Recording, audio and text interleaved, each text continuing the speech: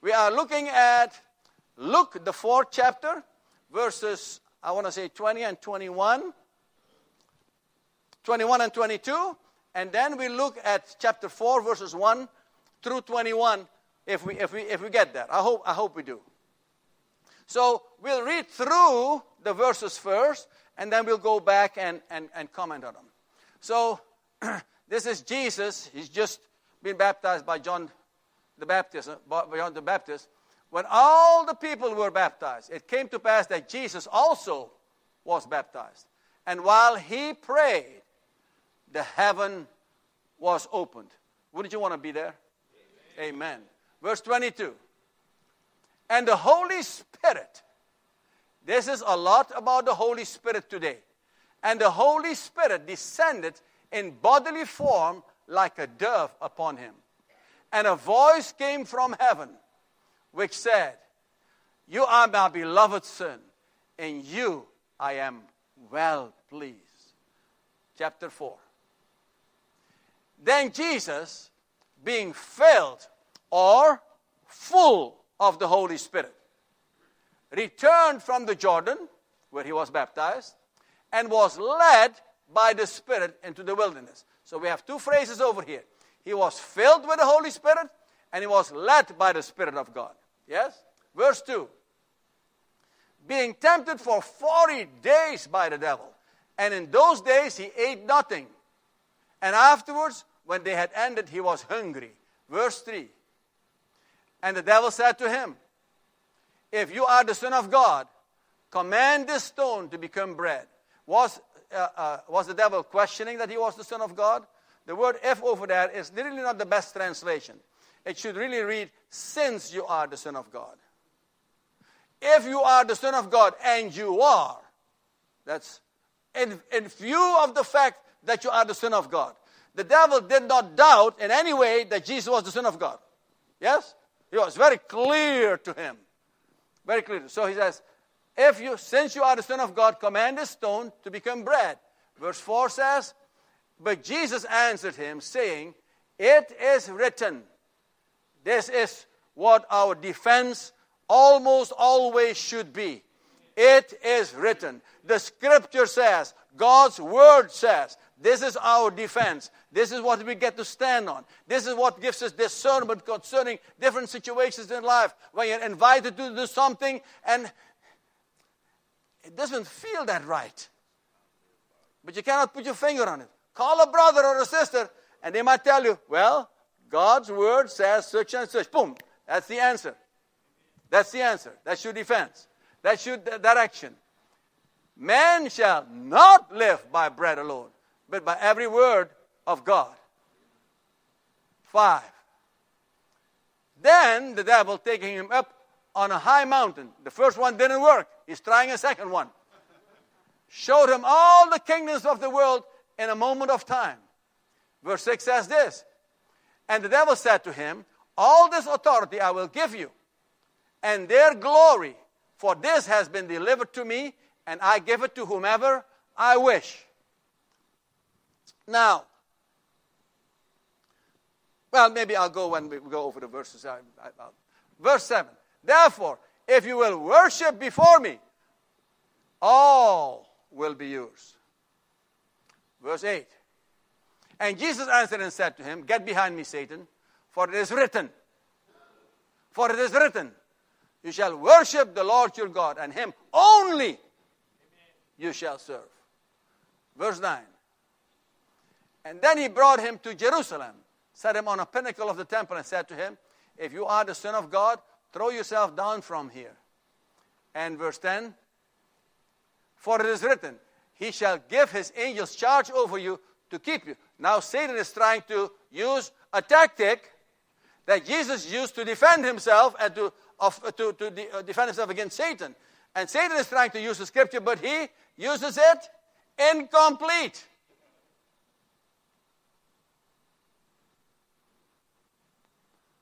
That is Satan's strategy. He's a liar.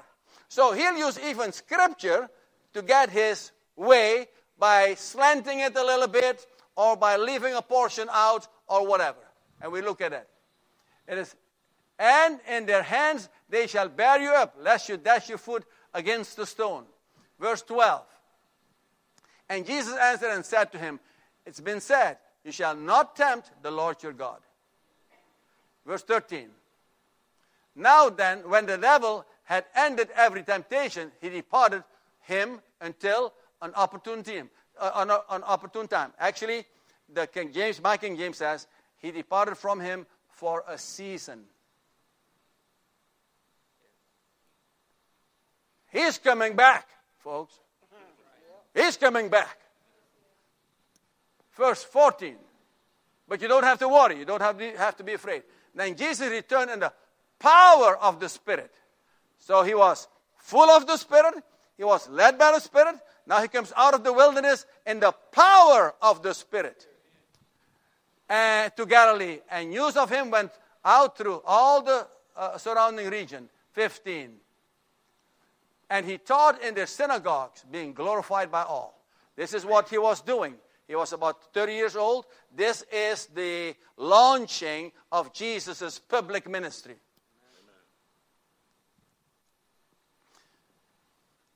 I know that Jesus was not a Baptist. Because he started his ministry when he was 30 years old. When he was 12 years old, it was obvious who he was. It was obvious that he was God's son, that he was special, that he had a connection with God. And as a Baptist, we would have gobbled him up at 16 and say, hey, you're becoming a teacher right over here. Come teach our youth. At 22, come teach our adults. But no, the father knew exactly when he was going to have his son ready for his public ministry. So he gets baptized. Let me not start my sermon yet. I'll just read through this. And taught in again. 16. So he came to Nazareth, where he had been brought up, and as his custom was, he went into the synagogue on the Sabbath day and stood up to read. 17 says this. And he was handed the book of the prophet Isaiah. And when he had opened the book, he found the place where it was written, the Spirit of the Lord is upon me, because he has anointed me. Now the Spirit of the Lord is upon him. He was full of the Spirit, led by the Spirit, came out of the wilderness in the power of the Spirit. Now the Spirit of the Lord is upon him and has anointed him to preach the gospel to the poor. He has sent me to heal the brokenhearted, to proclaim liberty to the captives and recovery of sight to the blind, to set at liberty those who are oppressed. 19 says this, to proclaim the acceptable year of the Lord. And 20, then he closed the book and gave it back to the attendant, the minister who was facilitating the meeting, attended and sat down, and the eyes of all who were in the synagogue were fixed on him. 21, and this is our last verse, then we go back. And he began to say to them, today, this scripture is fulfilled in your ears. Let us go back to verse 1. Chapter 4, verse 1. We have had the baptism. He's filled with the Spirit. He comes, chapter 4, verse 1 is what we're looking at. And Jesus being filled with the Holy Spirit. I always feel like when the phrase appears, full of the Holy Spirit or filled with the Holy Spirit, I always feel like I need to explain it a little bit. Because there is two expressions that sometimes people confuse, or sometimes people use interchangeably, or sometimes people use in a confusing way. You have an expression called filled with the Spirit, and you have an expression called the baptism of the Spirit. Are you with me? So, sometimes the scripture itself uses the event of somebody being filled with the Spirit as with the words, baptized in the Spirit. But the baptism of the Holy Spirit is actually something a little bit different. When somebody becomes a believer, yes? When somebody, Doyle has been a believer longer than I have been a believer, but he becomes a believer now, this moment. This moment, the Spirit of God baptizes him into the body of Christ. Now that he is a member of the body of Christ. Are you with me?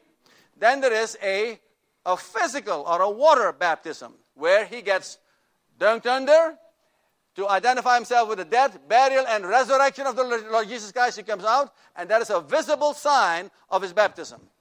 Then there is the term called filled with the Spirit. When in the book of Acts, in the first chapter over there, and the second chapter, you shall be filled. In the second chapter, you were filled. They were filled with the Spirit. Sometimes that is used as the baptism of the Holy Spirit. You can use it like that, but if you don't want to confuse it, then the baptism is when somebody becomes a believer and the Holy Spirit puts them into the body of Christ. Yes? Together we are the big B, body of Christ. Capital B-O-D-Y of Christ. Together. So when you become a believer, the Holy Spirit baptizes you, makes you part of that body. Then when you are a believer, you have all of the Holy Spirit that you'll ever need.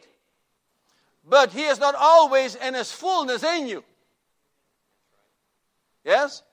Because if He's always in His fullness in you, that's not the only reason, but that is certainly a good reason, then the words, Peter being filled with the Holy Spirit, doesn't have any meaning. Because Peter was a believer. So if a believer is automatically filled with the Holy Spirit, then those words would be meaningless. Are you with me? So there is something called the filling of the Holy Spirit that happens often when somebody is designated by the church or by a group to go do a mission somewhere. Then many times that person is asked to come to the front, or they can sit wherever they are, and then some of the leaders or some of the people that are in that body, they would come, they would pray over him, ask the Lord to fill him with the Holy Spirit so that person can walk in power of the Holy Spirit to do the mission. Amen. No sense in going to do the mission in the flesh. So here, Jesus is filled with the Holy Spirit. And then He is led by the Holy Spirit. It makes sense that when you're filled with the Holy Spirit, that the Holy Spirit would try to lead you. But two strange things happen to me over here. One is that the Holy Spirit leads Jesus into the wilderness. You would think the Holy Spirit would lead him, to the Holiday Inn or something like that.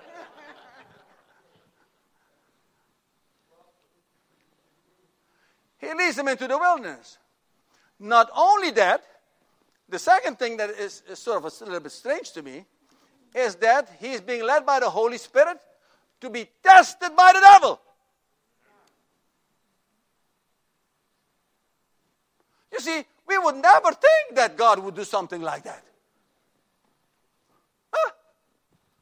Because I hear people all the time, they're saying, I feel attacked. Well, you probably are.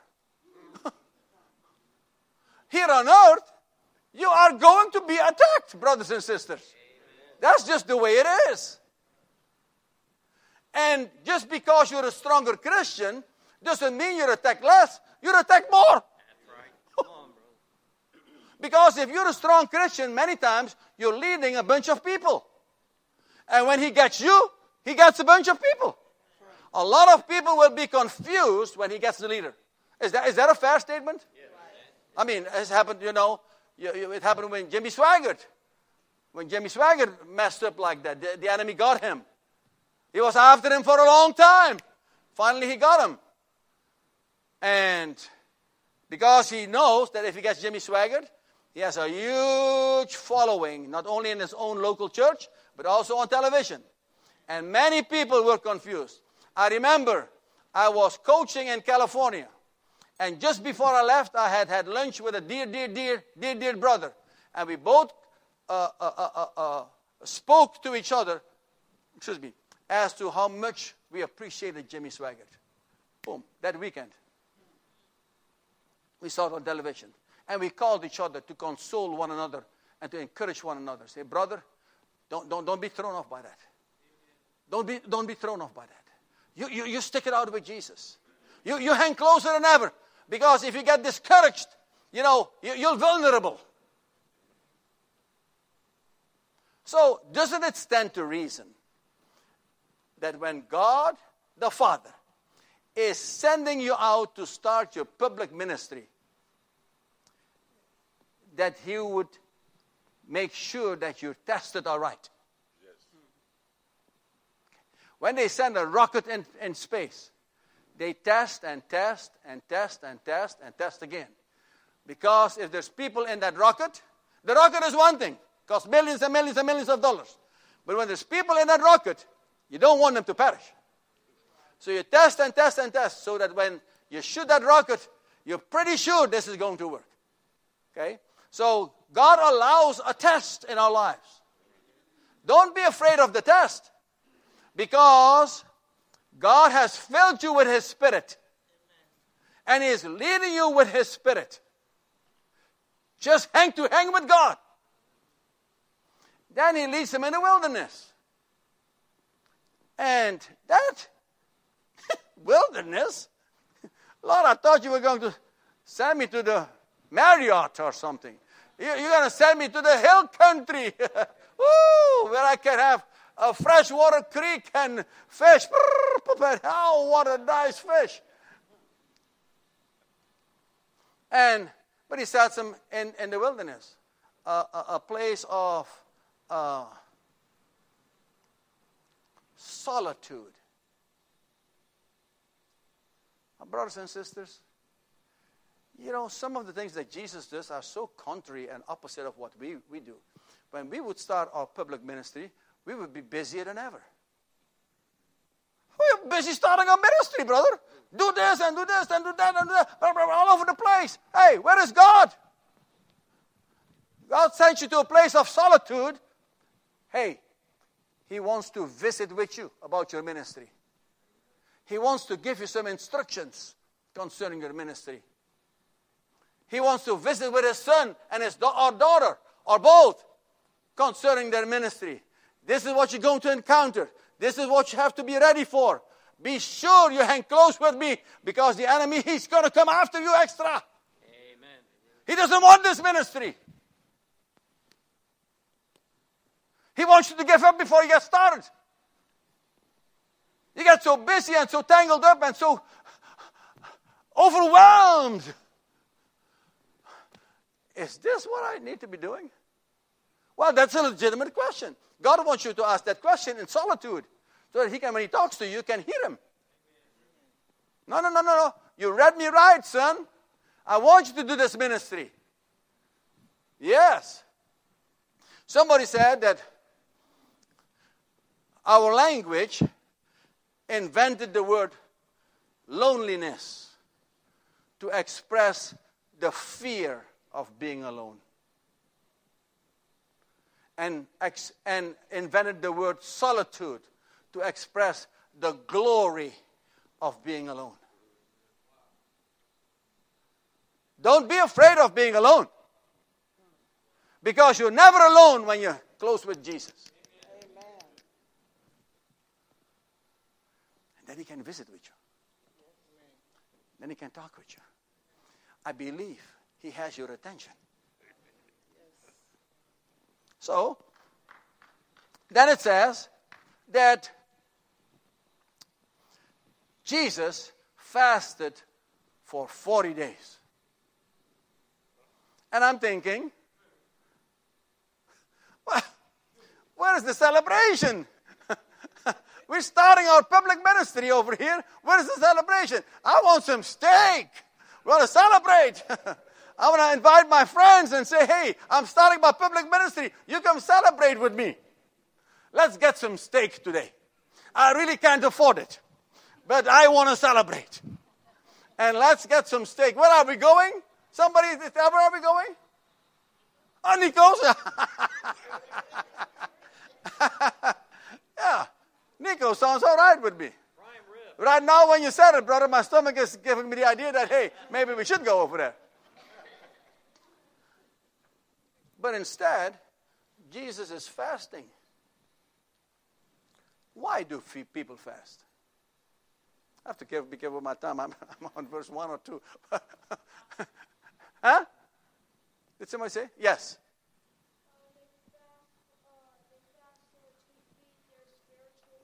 Ooh. Man shall not live by bread alone, but by every word that is spoken by God. Very good. So God will feed their spiritual body. They don't need that food. And in many ways, because He's feeding you spiritually, your hearing, your spiritual hearing, gets sharper. So that as you're fasting, you're hearing more clearly what God is speaking to you. Yes? Yes. I had a few small fast. One. I used to fast every week, but now that I have to take medication because of my ticker, I never used to take pills still. My ticker said so. Now I have to take medication, and I can't take it on an empty stomach, so I have a hard time fasting these days. But otherwise, before that, I fasted every week, and one day I had a little bit longer fast, 7 days and 7 nights. Now, this is no bragging rights by any stretch, because I have friends who fasted 40 days and 40 nights, okay? So this was a small fast. But I remember that the Lord spoke to me, I want you to fast for 7 days and 7 nights. And with fasting, is it not your experience when you read the scriptures or when you talk to people who are fasting, that it is not about fasting only, but it is about fasting and praying? Yes. They sort of go hand in glove. Is that right? So you pray a lot when you're fasting. And so the enemy doesn't want you to fast because you're visiting with the Father too much. He wants that thing cut off. So I remember the first day I was hungry like crazy. The second day I was hungry like crazy. The third day was a little bit better. The fourth day was a little bit better. The fifth day, I'm hungry. I'm in the bedroom. And my son had a pizza party in the kitchen. I walked to the kitchen. I ran back to the bedroom. No, I cannot go over there. My juices started going. So, fasting, so you can hear God better. Because I say, God, why am I fasting? I want you to pray, God said to me. Because my children, I want you to pray for my children. Because my children think that when I give them a little bit of a hard time, they think I don't love them. When actually, I'm expressing love to them.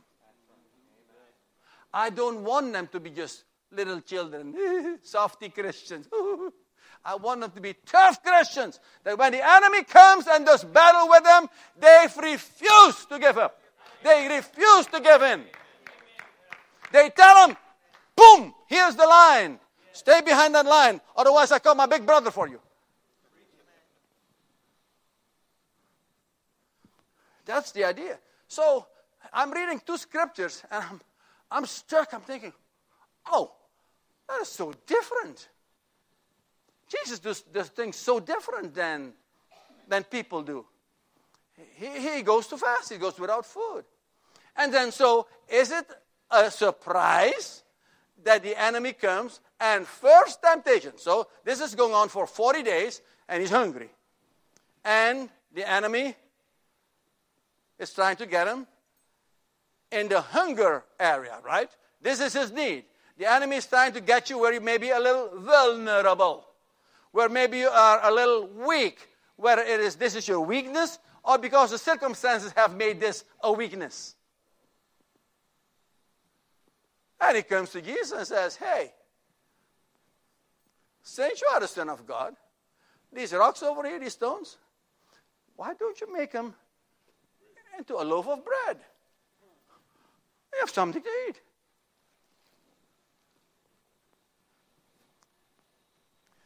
My dear brothers and sisters, I want to give you an advice. I don't care how hungry you are. You don't have to have an appetite for the things of the enemy.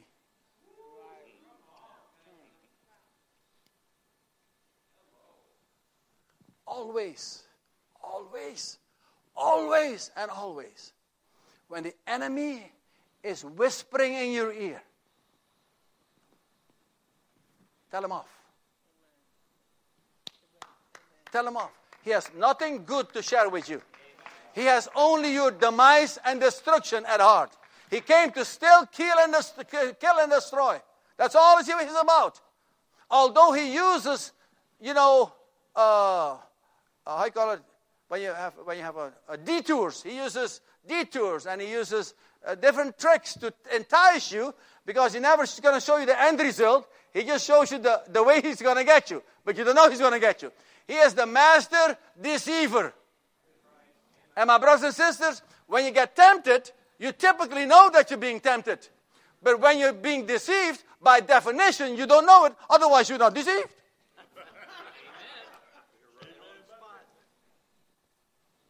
And he's a master at that. So that is why you have to be sharp, spiritually. People say to me all the time, they're still a little fleshly, still a little young in the Lord. So they say, nah, he won't deceive me. Brother, you're already deceived. Right there. Be on your guard. He's smarter than you are. The only thing that makes you stronger than him is because Jesus is in you. So Jesus tells him, no, it is written, man shall not live by bread alone. Even though I'm hungry, I don't have any appetite of your offerings. It is written, it says in the Word of God, that what does it say? But he shall not live by bread alone, but by every word of God. That is how you live.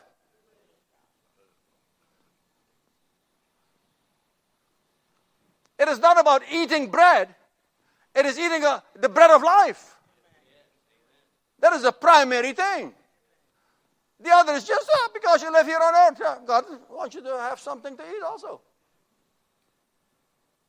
And then, the second one, he says, then the level, taking him up on a high mountain, showed him all the kingdoms of the world in a moment of time. And can you go to 6? And he says, all this authority I will give you. He says, he shows him all the kingdoms of the world. Are you following what I'm saying? That's a bunch of stuff, folks. And he says, not only will I give you the authority over it, I will give you the glory of it.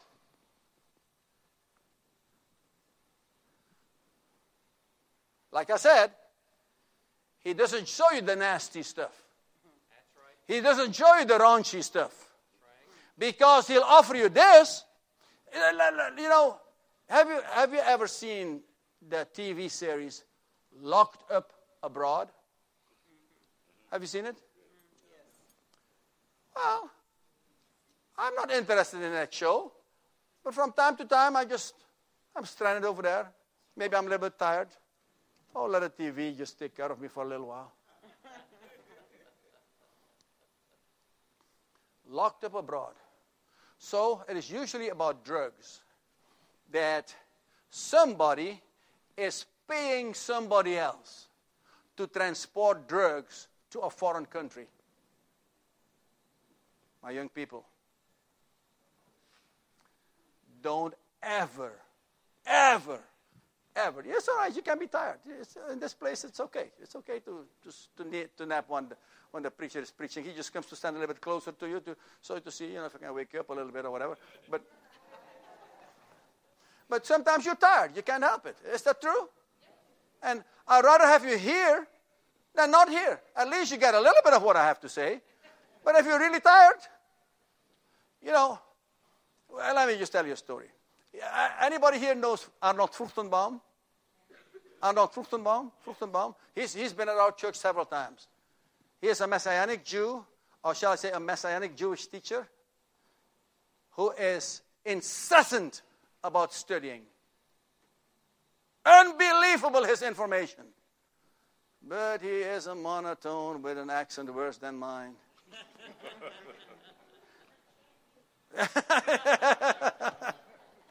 And if you're not careful, you have a hard time understanding him.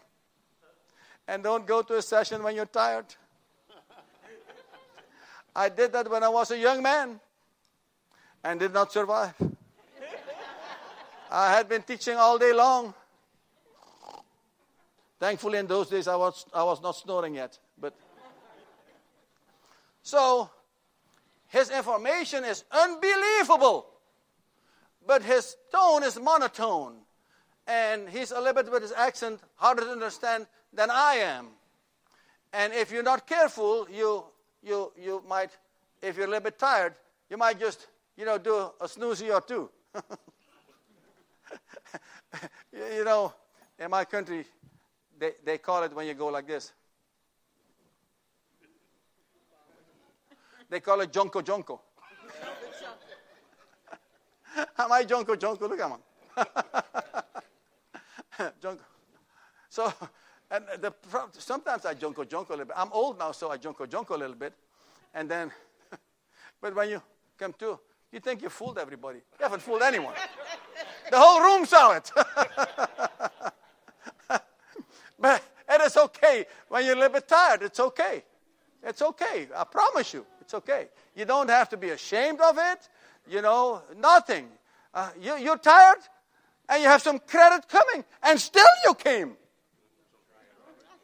So I'm not complaining by any stretch. But I'm just saying to the young people, never when somebody's asking you to transport drugs to another country. Now, when you're in prison in this country, it is bad enough. But in another country, oh my goodness, it's 100 times. Am I exaggerating? 100 times worse than here in the United States. So, this is the deal that they make with you. Would you please deliver this package? You know what is in the package. And you get to the plane. You went through this side of the flight okay. They let it go through. It was checked in. And there it comes. But now you're on the other side.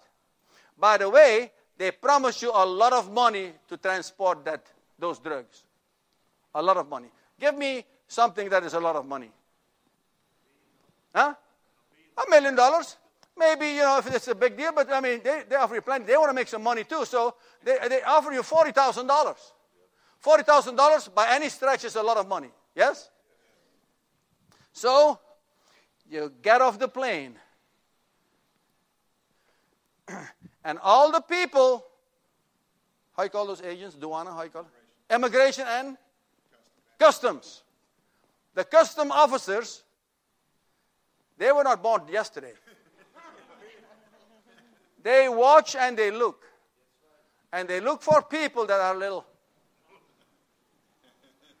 And if you're not careful, they shake hands with you just to see if you have clammy hands or not. When there's tears in your hands, you're one of those that they need to take in. And then they check your luggage. But let us say, so then you end up locked up in a foreign country, which is very, very, very bad. But let us say you slip through. And you deliver the package. You were promised $40,000. They don't give you $40,000. They just tell you, hey, here is $10,000. We're going to give you the difference, but we need you to do another message for us, another little errand for us. If you deliver this, then we give you the $30,000 that we haven't paid you yet, plus another $30,000.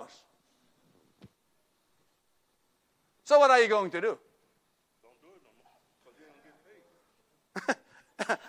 Because you don't get paid, because you shouldn't do it. So my question to you is, yes, when Satan is tempting Jesus, that he's going to give him all the kingdoms of the world, do you even believe him in the first place? Well, yes.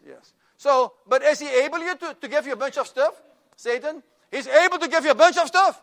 He does it all the time with lots of people. That's how he gets them. He gives them a bunch of stuff. I have no appetite for a bunch of stuff from the enemy. Amen. I have only appetite for a bunch of stuff from our Savior. Amen. Not interested in what he has to offer. I don't think that you can buy me with $3 million, with $10 million, $100 million.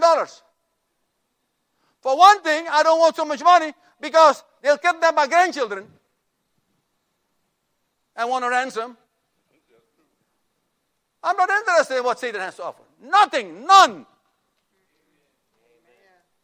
He can't make it attractive enough. And just as I'm saying that, I realize maybe I'm challenging him a little bit. So you pray for me.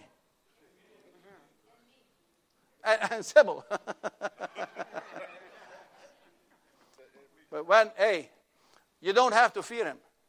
Because greater is he that is in you than he that is in the world. Amen. Just don't go for his tricks. So Jesus deflects that again.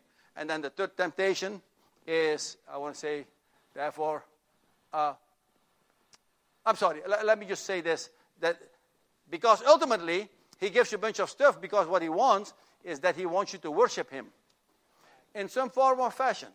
He might start small, but then he increases.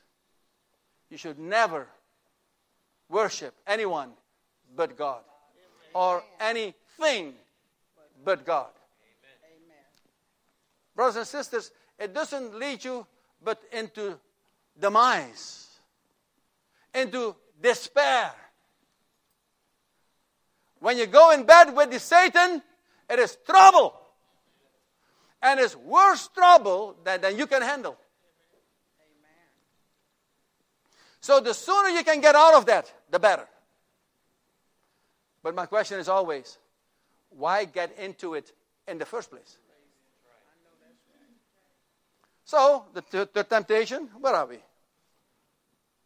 I'm not getting there. Then he brought to Jerusalem pinnacle and said, if you throw yourself down over here, then look, the angels are gonna get you. And he misquotes, or he leaves out a portion of what God said in, where I have it. Yes, okay, over here. Let me just find it for you real quick.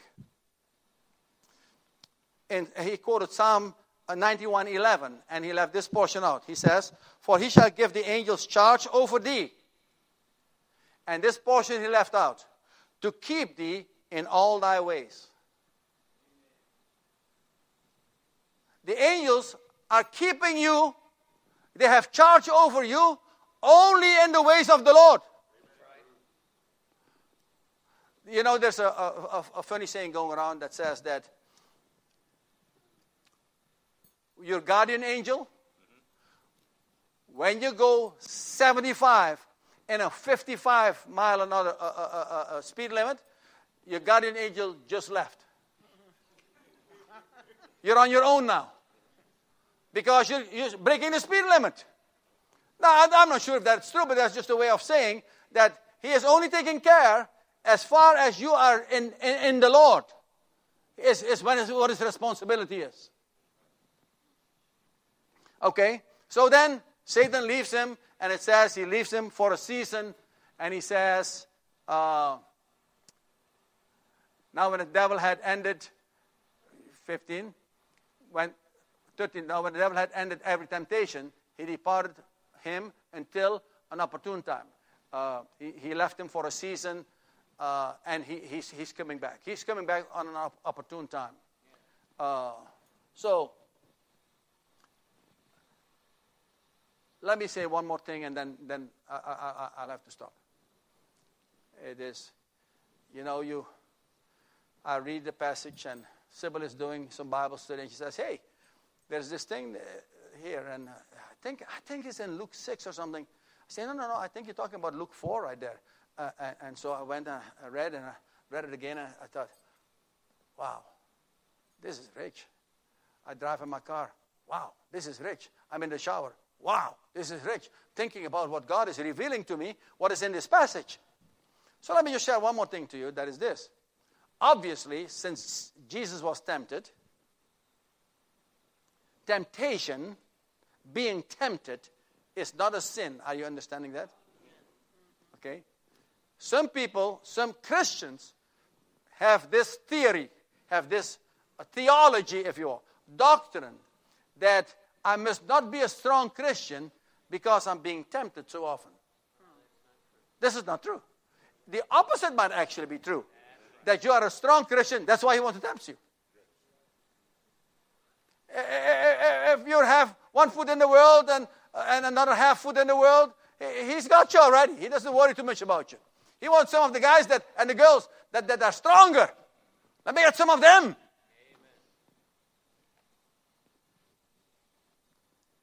Isn't that true, what they do? In soccer, they do that all the time. I remember I was a great admirer of a guy named Pelé. Pelé. They call him actually El Rey Pelé. He was the king of soccer in those days. And in the World Championships in England, I forget now what the opposing team was, but they just tackled him and kicked him, and ultimately he had to go out of the game. He was by a mile the star of the Brazilian soccer team. By a mile! Since he was 17 years old, he was the star. And this is they go every 4 years to World Championships, so this is 8 years later. So this is 2 World Championships later. I'm sorry, this is 12 years later. So there were 2 in between. So there's, 4, there's another one. 4, there's another one. And then the third one, there were 2 in between, another one. He was about 30 plus, and he was basically a little bit on his way out, but he was still so good. The star of the Brazilian soccer team.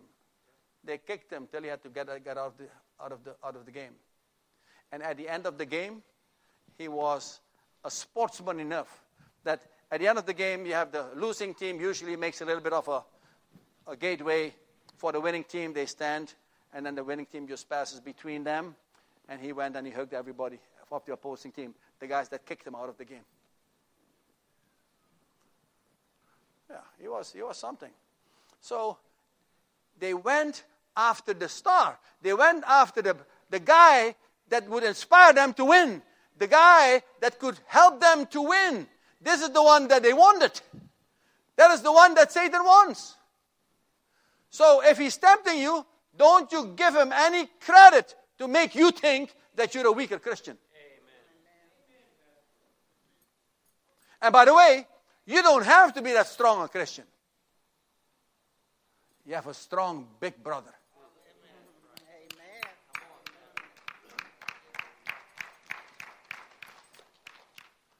I tell you one more story, then I'm through. When I was a little boy, I was just a troublemaker.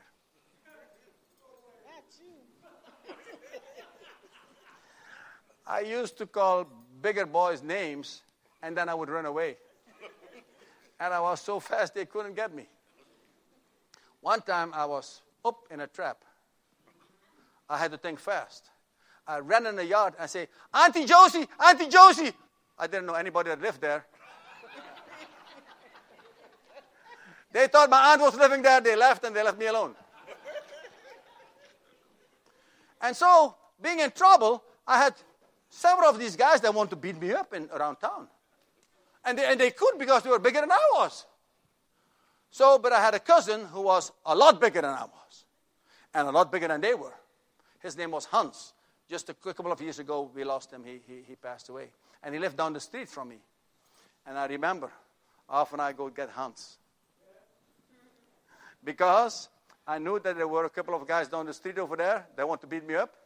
But Hans walked with me.